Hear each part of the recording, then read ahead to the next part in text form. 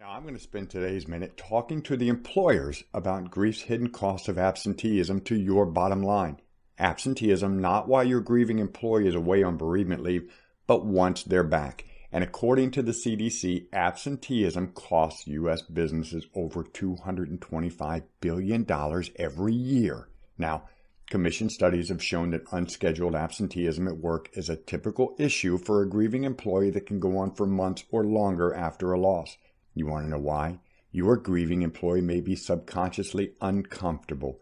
See, in times of great confusion and anxiety, the mind will unwittingly seek areas of safety and comfort to cope with whatever ails it.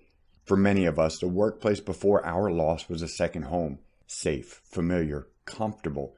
When we return to that environment and find it indifferent, unsupportive, or even hostile, well, those frequent days in the future when the painful waves of grief emotions are peaking may find us subconsciously wanting to shelter in place. And that's the Grief in the Workplace Minute.